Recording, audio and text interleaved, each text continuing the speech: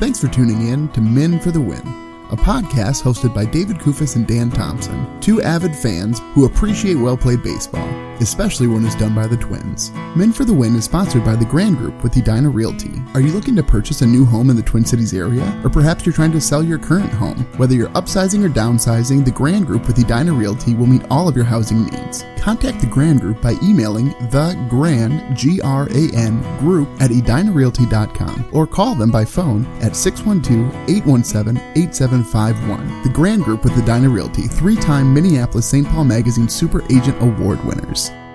On this episode, David and Dan recap the Twins' 3-game series against the Kansas City Royals. Thanks for listening. Enjoy. Thanks for tuning in to Men for the Win. My name is David Kufis. With me, as always, is Dan Thompson. The Twins dropped 2 of 3 at home against the visiting Kansas City Royals, and there was some interesting things happening across the border. For the Brewers, throw the 9th no-hitter in baseball this season. So I mentioned that, folks, because you're not going to hear Dan Thompson mention that, as he thinks it's just like any other baseball game. Hold on. No, this one I thought was actually pretty legit. It was as legitimate as a no-hitter can be, though there's a couple curiosities about it that I wanted to bring up. So I'm glad you brought this up, David. Of course. We're just for you, right Dan. Just for you. I wanted to make sure people that realize that no-hitters don't matter in Dan Thompson world. They kind of do. So this was pretty close. So Corbin Burnes had 14 strikeouts and only 1 base runner on a walk. Credit him that. But a couple questions I have for you, David. A guy still reached, Dan. A walk is just like a hit. You shouldn't even get credit. I know. I'm celebrating it in the way that I celebrated whichever Twins player that was last week, right? What Joe Ryan did against, actually, ironically, the Indians last week, I would put that right in line with this. Right?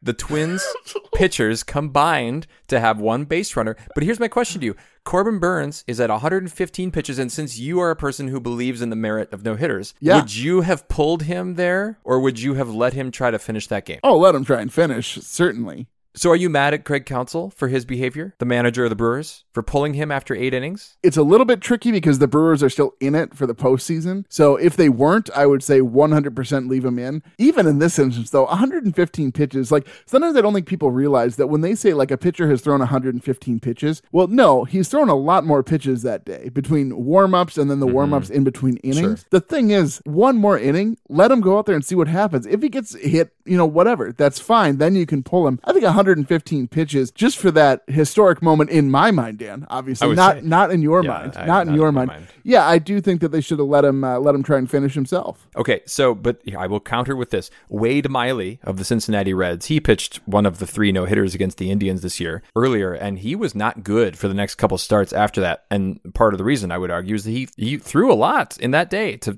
finish a mythically important event. So your argument is that you shouldn't let a guy go over his typical pitch count because it will hinder his future start. Yes. So I am all about Craig Counsell pulling Mr. Burnes there to bring in Hader. And they won, and it was a combined no-hitter. Good for them. They won the game. Yeah, I would argue that this sort of no-hitter shouldn't be as celebrated because it's not one guy, right? Like it's a different thing, certainly. Mm-hmm. I think it's still super impressive, but yes, not nearly as impressive as a no-hitter thrown by one individual pitcher. Well, and we should say, to our listeners, we are avoiding talking about this series, but I think we probably need to come back to the Twins here because the Twins lost 2 of 3, as you said, to the Royals in royally annoying fashion. Let's just jump into the series recap. Series recap. Okay, well, terrible pun right off the bat here. I'm sorry. What else do I have here? You don't have much. So Twins dropped 2 of 3. Game 1 is I would probably say the most annoying of the 2 losses. Definitely. Would you agree? Yeah. So totally. Twins lose this one 6-4, and they lost in extras in the 11th inning, and it was off a home run. And it's always disappointing because with the extra innings rule in place, any home run is going to score 2 runs unless you manage to get the runner on second out somehow in some sort of weird circumstance. If this was just a traditional regular extra inning game, it would have been only 1 run, and then it just becomes way more doable for the Twins to at least score 1 run and keep the game going. But so this game, Dan, Twins had a lot of chances here, 2 for 9 with runners in scoring position. Jax did fine. 6 innings pitched, 4 earned run. Again, if you're only going to give 6 innings, 2 I'm okay with. 3 is probably too many, and 4 is just too much, Dan. Sorry, all I can think was Goldilocks there, David, when you're talking about like a perfect and amount. 2 is just right. Yeah. I mean, he did eat up 6 innings, and that was good. But I the most important part of this game to me was, and I don't think we said the score. The Twins lost this 6-4 in the 11th inning, but they should have won this game in the bottom of the 10th, right? Yes. They hold the Royals scoreless scoreless in the top of the 10th. And even Luis Arraez walks. So they have runners at first and second in the bottom of the 10th. And then Buxton tries to bunt and pops it backwards. And just maddening, right? And then the next two guys get out.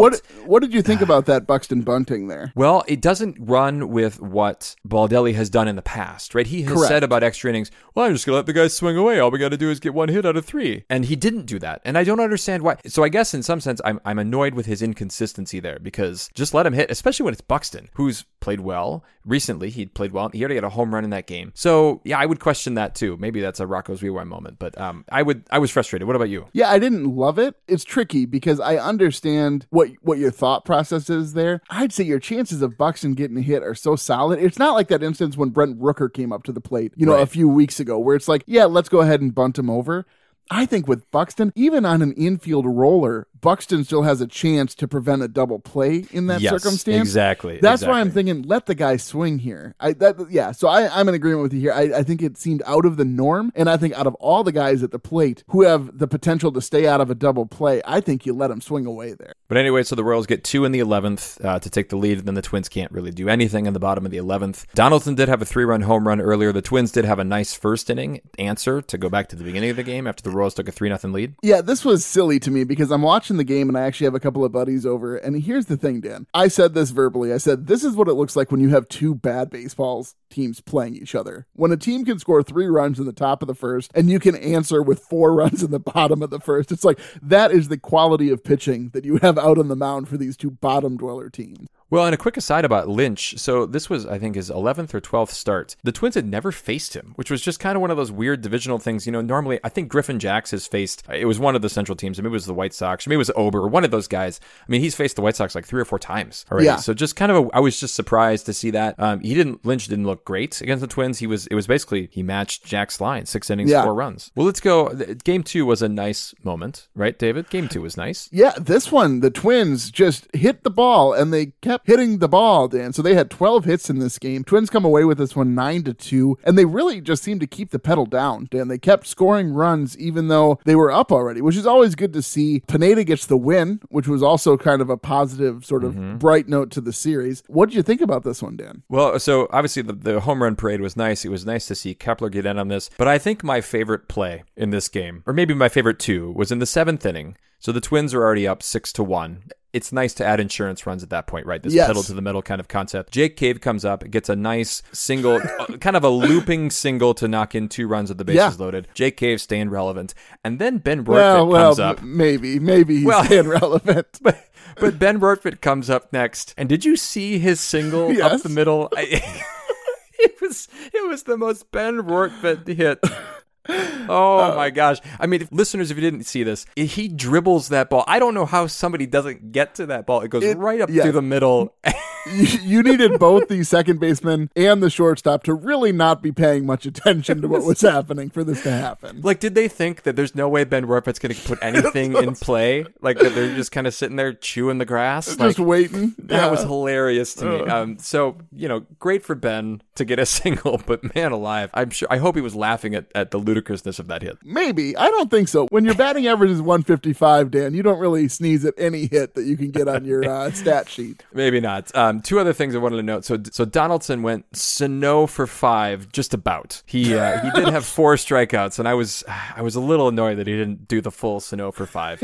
And then the other thing I wanted to point out was that the Twins had 5 home runs, and Miguel Sano had none of them. And that just to preview a bit. Puckett's picks, David. It was that kind of series for Miguel Sano. It was. All the more reason, Dan, once we get there, that I'm going to accuse you of throwing this game in order that the listeners have a chance to take away my season victory. Anything else from you on game 2? I kind of dominated that one. Sorry. No, you did. I mean, you were very animated about it. I appreciated it. I think it's just one of those things where I was so happy with the win and just the way that they did it. I just didn't really have too many highlights other than it's fun to look at the box score and see all the runs that they put up. Well, and then there was game 3 Sunday, David. Yeah, this one wasn't quite as annoying as game 1. But it kind of felt that way. So Twins lose this one 5-3. It seemed like the offense never really could connect in the order in which they needed to, right? So they went 1 for 8 with runners in scoring position. Sano grounded into a double play, and you're likely going to hear more about Sano later here, but we will. 6 guys left on base.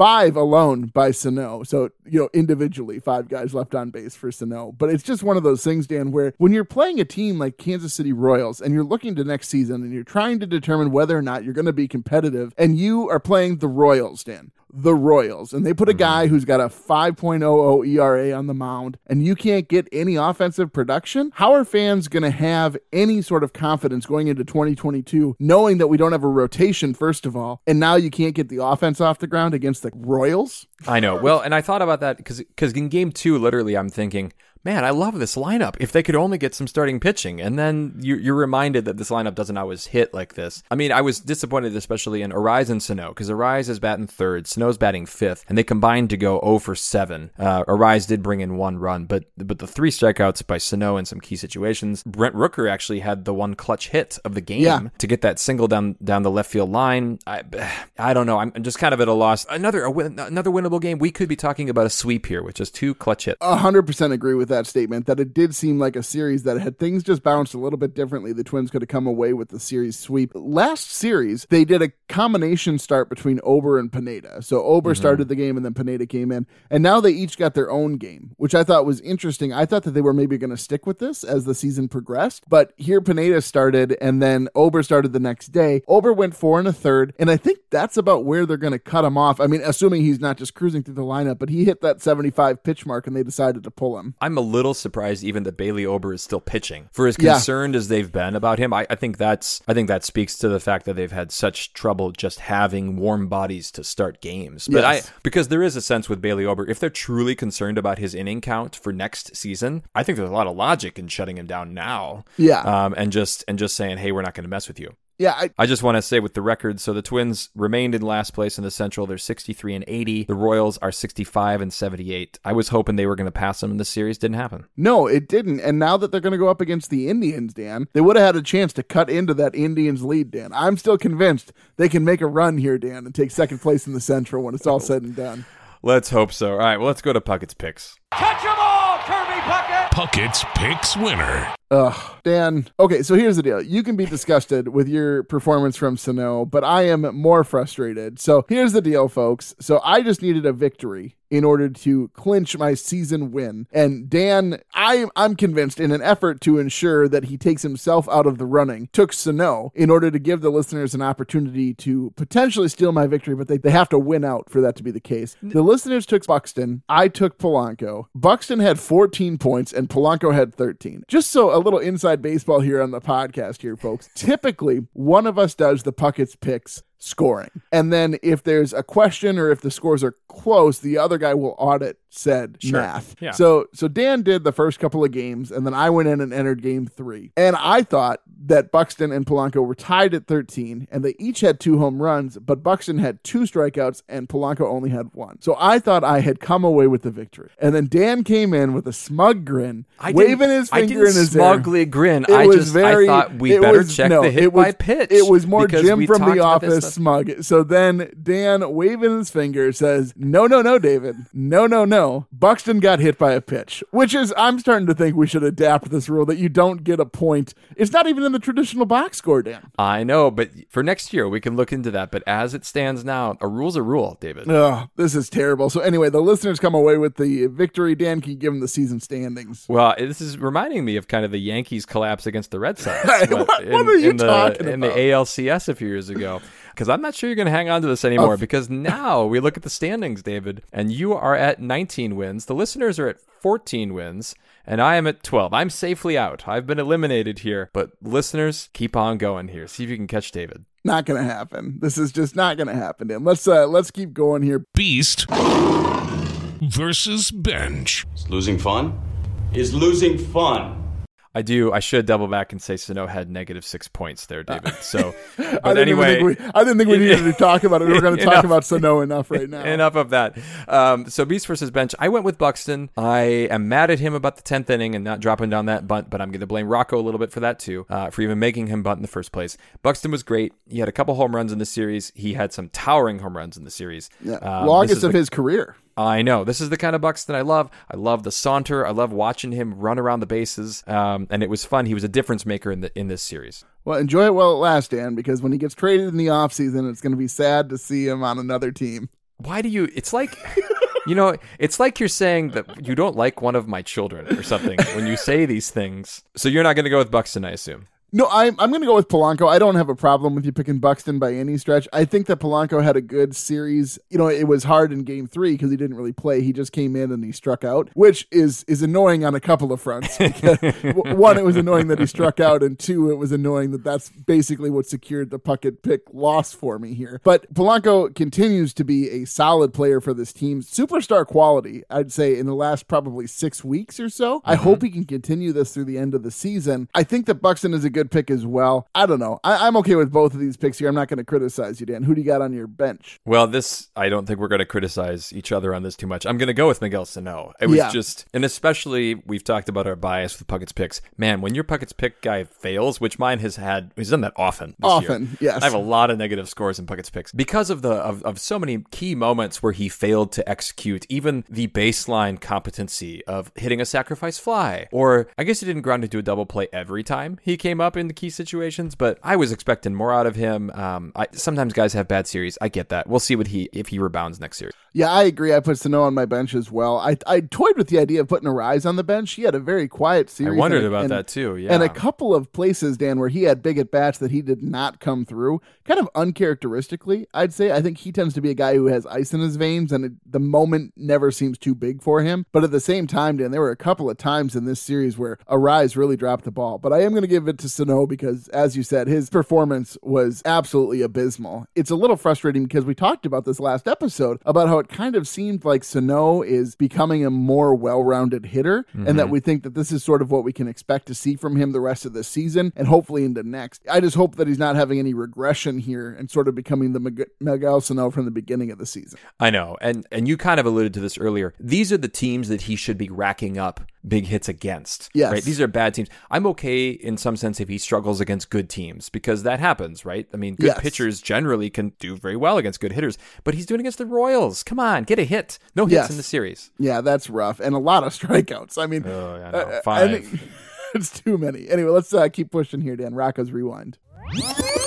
Rocco's Rewind. I kind of have criticized him earlier about the 10th inning. I'm going to talk just about kind of two other things. So quickly, a quick praise. I think rotating the DH right now has worked really well. Now that Donaldson is able to play the field again, it's nice that they're rotating guys through and having different opportunities like that. In game 3, though, I'm not sure I loved bringing in Giovanni Moran when he did for his debut, because the game was still within reach in this situation. Moran didn't give up any runs. I mean, it was a little bit rough. He put 4 guys on base. If you're going to give a guy a debut, let's do it in a little bit of a lower leverage situation where you're not trying to win a series here. Yeah, I don't know. Maybe. I don't know how much I care necessarily about the order in which the bullpen guys are used in a game that is truly meaningless for the season. Well, it is, but I mean, the fact that they had guys like, you've got Duffy, you've got Colomé. I believe Manaea had only pitched in game 1. He was still available. I just would have liked to see some of those other season guys to try to win the game, but you're shaking your head like that doesn't matter. You have talked about you play to win the game in front of you before, and now you're not with me. I think in this regard, when you're trying to get guys out there just to see what they have, I think Rocco probably has a list and says, if there's an opportunity for this guy to come in, I'm going to bring him in. And I don't know how much the situation really matters, especially that early in the game. I think it's fine to bring him in to debut then, especially the Twins just want to get a look at these guys and see what they have for potentially next season. I didn't have as much of a problem with it. I hear what you're saying, and granted, sure, this wouldn't have happened, right? Like if the Twins were in any sort of position to take a division lead or something like that. But in this instance, I don't know. It's not like, yes, it was a close game, but it wasn't like super, oh my goodness, we have to win. Let's use our best guys. All right, fair enough. What do you got? Yeah, so I'm going to say in game 1, Colomé was given the 9th inning. He only pitched 12 pitches, Dan. Like, have him come out for the 10th. I don't understand why you wouldn't. 12 Well, but pitches? remember, last week he threw like 150 pitches in 4 days. So all the more reason that he can throw more than 12 pitches in this outing, Dan. No, because then you're extending him. Because what game? This is game 1 of this, right? He had just come off of pitching ultimately 4 of the last 6 games. I was happy to be careful with him there. No, 12 pitches. He can go throw 8 more pitches and see if he can get some outs. No problem. I'd rather have him on the mound than Manaea, and Manaea hasn't been bad this season by any stretch. But I think 12 pitches, Colomé kind of proving himself to be the guy. Let him get out there for another inning. You're picking nits. Wow, I think, look at as the phrase would go. As opposed to you, who just made fun of him for bringing in a guy because you didn't think the feeling was quite right for an MLB debut. That's not the feeling. It was the situation, David. The situation was patently not the right moment. Wow. Okay. Well, this All is right. probably the most disagreeable we've been as far as Rocco's Rewind is concerned, Dan. All right, let's go to Minnesota moment. Minnesota moment. I'm going to start off here because it's in the 10th inning, actually, that I just spoke about. I thought that Polanco's play in the top of the 10th to keep the Royals off the scoreboard here. Polanco ranging to his right made a great underhand throw to first. It was a great play. It looked like a play a shortstop would make, Dan. Little foreshadowing here. Foreshadowing for Jorge Polanco starting shortstop 2022 for the Twins. I wondered if you were going to notice that. Yeah. That was a heck of a play. I had trouble picking this because there were a few. You know, I thought about Buxton's Game 1 home run, the big towering hit, Rooker's RBI in Game 3. I'm going to go with the bottom of the first in Game 1. Fair enough. You know, when they answered with those four, because I think it showed, first of all, the potential of this lineup, but just that boom-bust nature that we saw in this series. You know, that was their only runs of that game. All of a sudden, I mean, literally the four first base runners of the entire series scored, and then they got nothing else the rest of that game. So it kind of signified the potential and the disappointment that I felt about this series. Yes, I think that's, it's a good moment, certainly. I thought you were going to say Rortvet single is what I thought you were going to say.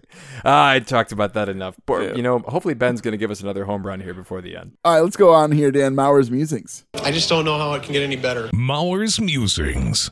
I'm intrigued by yours, David. How about you go? You start. You know, we've talked about whether the Twins are going to sign a shortstop or whether they need to sign a catcher. I mean, certainly they need to sign pitching. So here's my question, Dan. Really, what I just said, Polanco moving to short, the only way that really works is if Luis Arraez is either going to fill in at third or second most of the time. But there is another guy on this roster, Dan, currently, who could fill one of those positions. So my question to you, Dan, is based on what we've seen thus far, could Nick Gordon be a starter in the MLB, specifically for the Twins next season? I think he could. So he is only hitting .238, but keep in mind what this guy's been doing. He's been playing in the outfield, where he's really not played, like, at all through his minor league career. He has come up with some key hits. He has looked good hitting the ball. I get that he's young. I think it matters in the sense that he comes from a family of Major League Baseball players who are established. I think he understands what it takes to succeed at the Major League level. I think he's going to get there. So I would be comfortable with him being the starting shortstop in this lineup next year, simply because you don't have that many pieces that you need to place in the lineup right now. Yeah, we'll see what happens. I'm curious. I think I'm not okay with it. I'd Really? prefer him to be a utility guy right now, because I think truly if this team is going to be competitive next year, this offense needs to be one of the best in the league. And I think the way that you ensure that takes place is by signing a powerhouse shortstop who can hit the ball. Yeah, I mean, I'm just looking through these names right now. So let's assume that you are going to need at least career average seasons, which I think we've gotten out of a few guys. Donaldson's about been on that. I think Arraez, I think this is what we're looking at. Sano, hopefully. Yeah, I guess I could see, I mean, if they could be a top 5 offense instead of a top 10, a shortstop could make a big difference. That's a spot where they can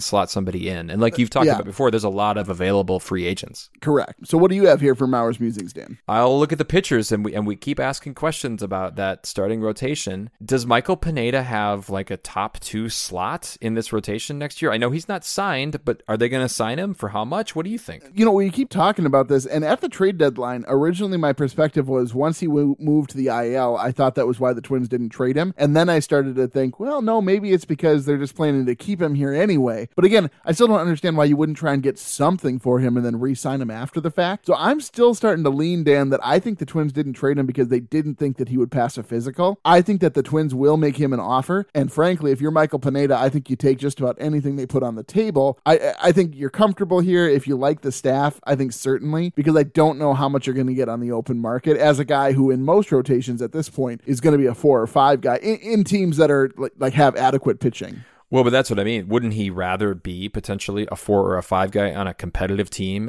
Knowing that the Twins are going to need to do a lot more to build a competitive team around him? Maybe. I guess I don't really know what the mindset is here. Yes, it's weird with Pineda, just the way that the season has gone since the trade deadline. I'm not convinced, as I once was, that the Twins are certainly going to keep him here. I do think they will likely extend an offer, though. Sure. I hope that they keep him around, because I think he's proven to be a good 3, 4, or 5 guy for this team. And I'm okay with that. I want some stability from this starting pitching staff right now. And if they have him and they have Ober and they have Joe Ryan at least, that's something you can build a rotation around. Yeah, I suppose. I guess my thought is that Pineda's not exactly what I would call durable. I mean, he has been on the IL a lot with his time in the Twins. In fact, when they first signed him, he didn't even pitch the whole first year they signed him because of Tommy John. Right. It's all about the potential there. All right, well, let's grade it.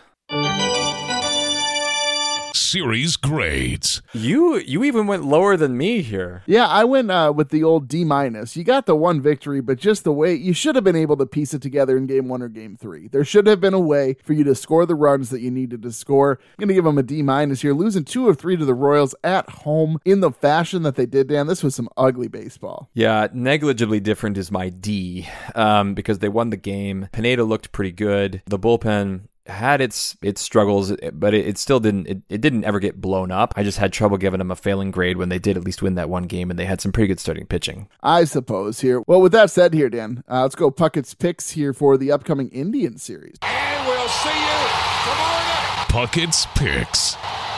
Yeah, so the listeners are going to take Polanco, a wise choice. I think it's hard to argue with them. Yes. Do I get to pick first then? You do, unfortunately. Yeah, well, I'll take Buxton. I think that's pretty clear. But that leaves some enticing options for you. One of your favorites, right? 2 of your favorites, 3 of your favorites. They're all there. They're all there, and I am going to take Josh Donaldson. I think that he's gonna have a bounce back series here, and this will encompass 4 games actually, because it will be 3 Indians games, including 1 doubleheader and a away game at Yankee Stadium, which is super fun. So it's a 1:00 start on Monday for the Yankee game, which just makes no sense, Dan. Again, you need to email him, Dan. Tell him that you're available to help them with these scheduling woes. I know. Well, let's push forward here, Dan. We got Herbie's headline. We do have something to talk about this time around. So my brother, actually, who's not a big baseball guy though, he sent me an article talking about. So there's this new phenomenon, Dan, happening when a team has a 2-run lead in extra innings, and there's a runner that gets to start on second because of the stupid rule that the MLB has put in place. There's been sort of this rash of intentional balks where they will intentionally move the runner over to third in order to prevent sign stealing, which obviously has been at the front of a lot of people's minds since the Astros scandal broke a couple of years back. But I just think it's so odd, Dan, but it's a very specific circumstance. I get it. But if you get to do an intentional balk, wouldn't you do something funny, Dan? Like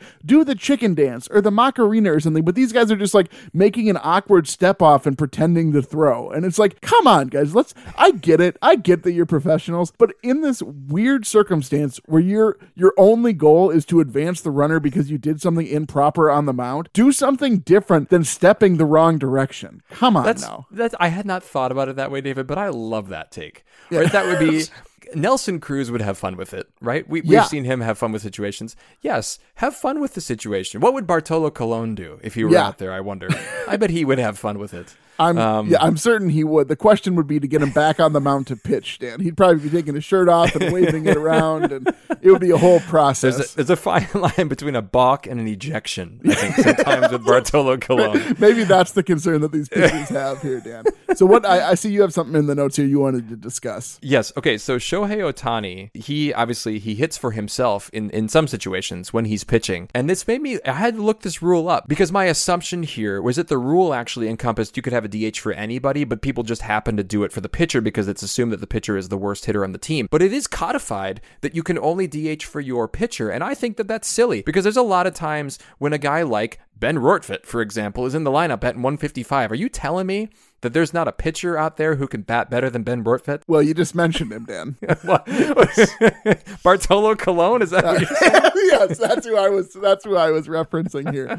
No, I hear what you're saying, but at the same point, like I think that there's enough guys, especially on the NL side, who hate the idea of a DH so much to extend it beyond just the pitcher. 1, their minds would explode, but 2, I truly don't think that that's a wise thing. Why not? But Shohei, wouldn't it be great for the Angels right now if Shohei could bat and then they could DH for, I don't know what their lineup looks like, but somebody can't be batting as good as Shohei. Well, yes, no, I understand what you're saying. I'm not arguing with the logic of the strategy of using a DH for Ben Rortvedt or for Andrelton Simmons. That's not really the question here. I just think that extending the rules, I think that's overstepping what that position was meant to do, because it's meant to take the place of a person who's only on the field once every 5 games. And so as soon as you start making the rule that, well, no, you can really DH for anybody, I think that that's just like, well, then that guy, if you're really DHing for a position player, he should not be in the MLB, Dan. Well, this is where we disagree, David. I think, we've had a lot of good, fruitful disagreement for this episode. Yes, yeah, a lot of things that really don't matter, and yet we still seem to want to die on that hill, Dan.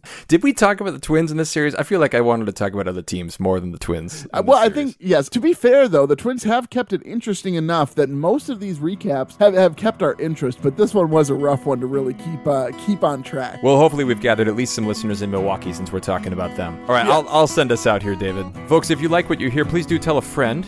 You can follow us on Twitter at Min for the Win. You can find our Min for the Win Facebook page as well. Make sure you've subscribed to the podcast so that you're notified when new episodes are available. And if you could leave us a rating, that would be great. Thank you for listening. And as always, go Twins. That'll wrap up another episode of Min for the Win, a podcast hosted by David Kufis and Dan Thompson, 2 avid fans who appreciate well-played baseball, especially when it's done by the Twins. Thanks so much for listening, and as always, go Twins.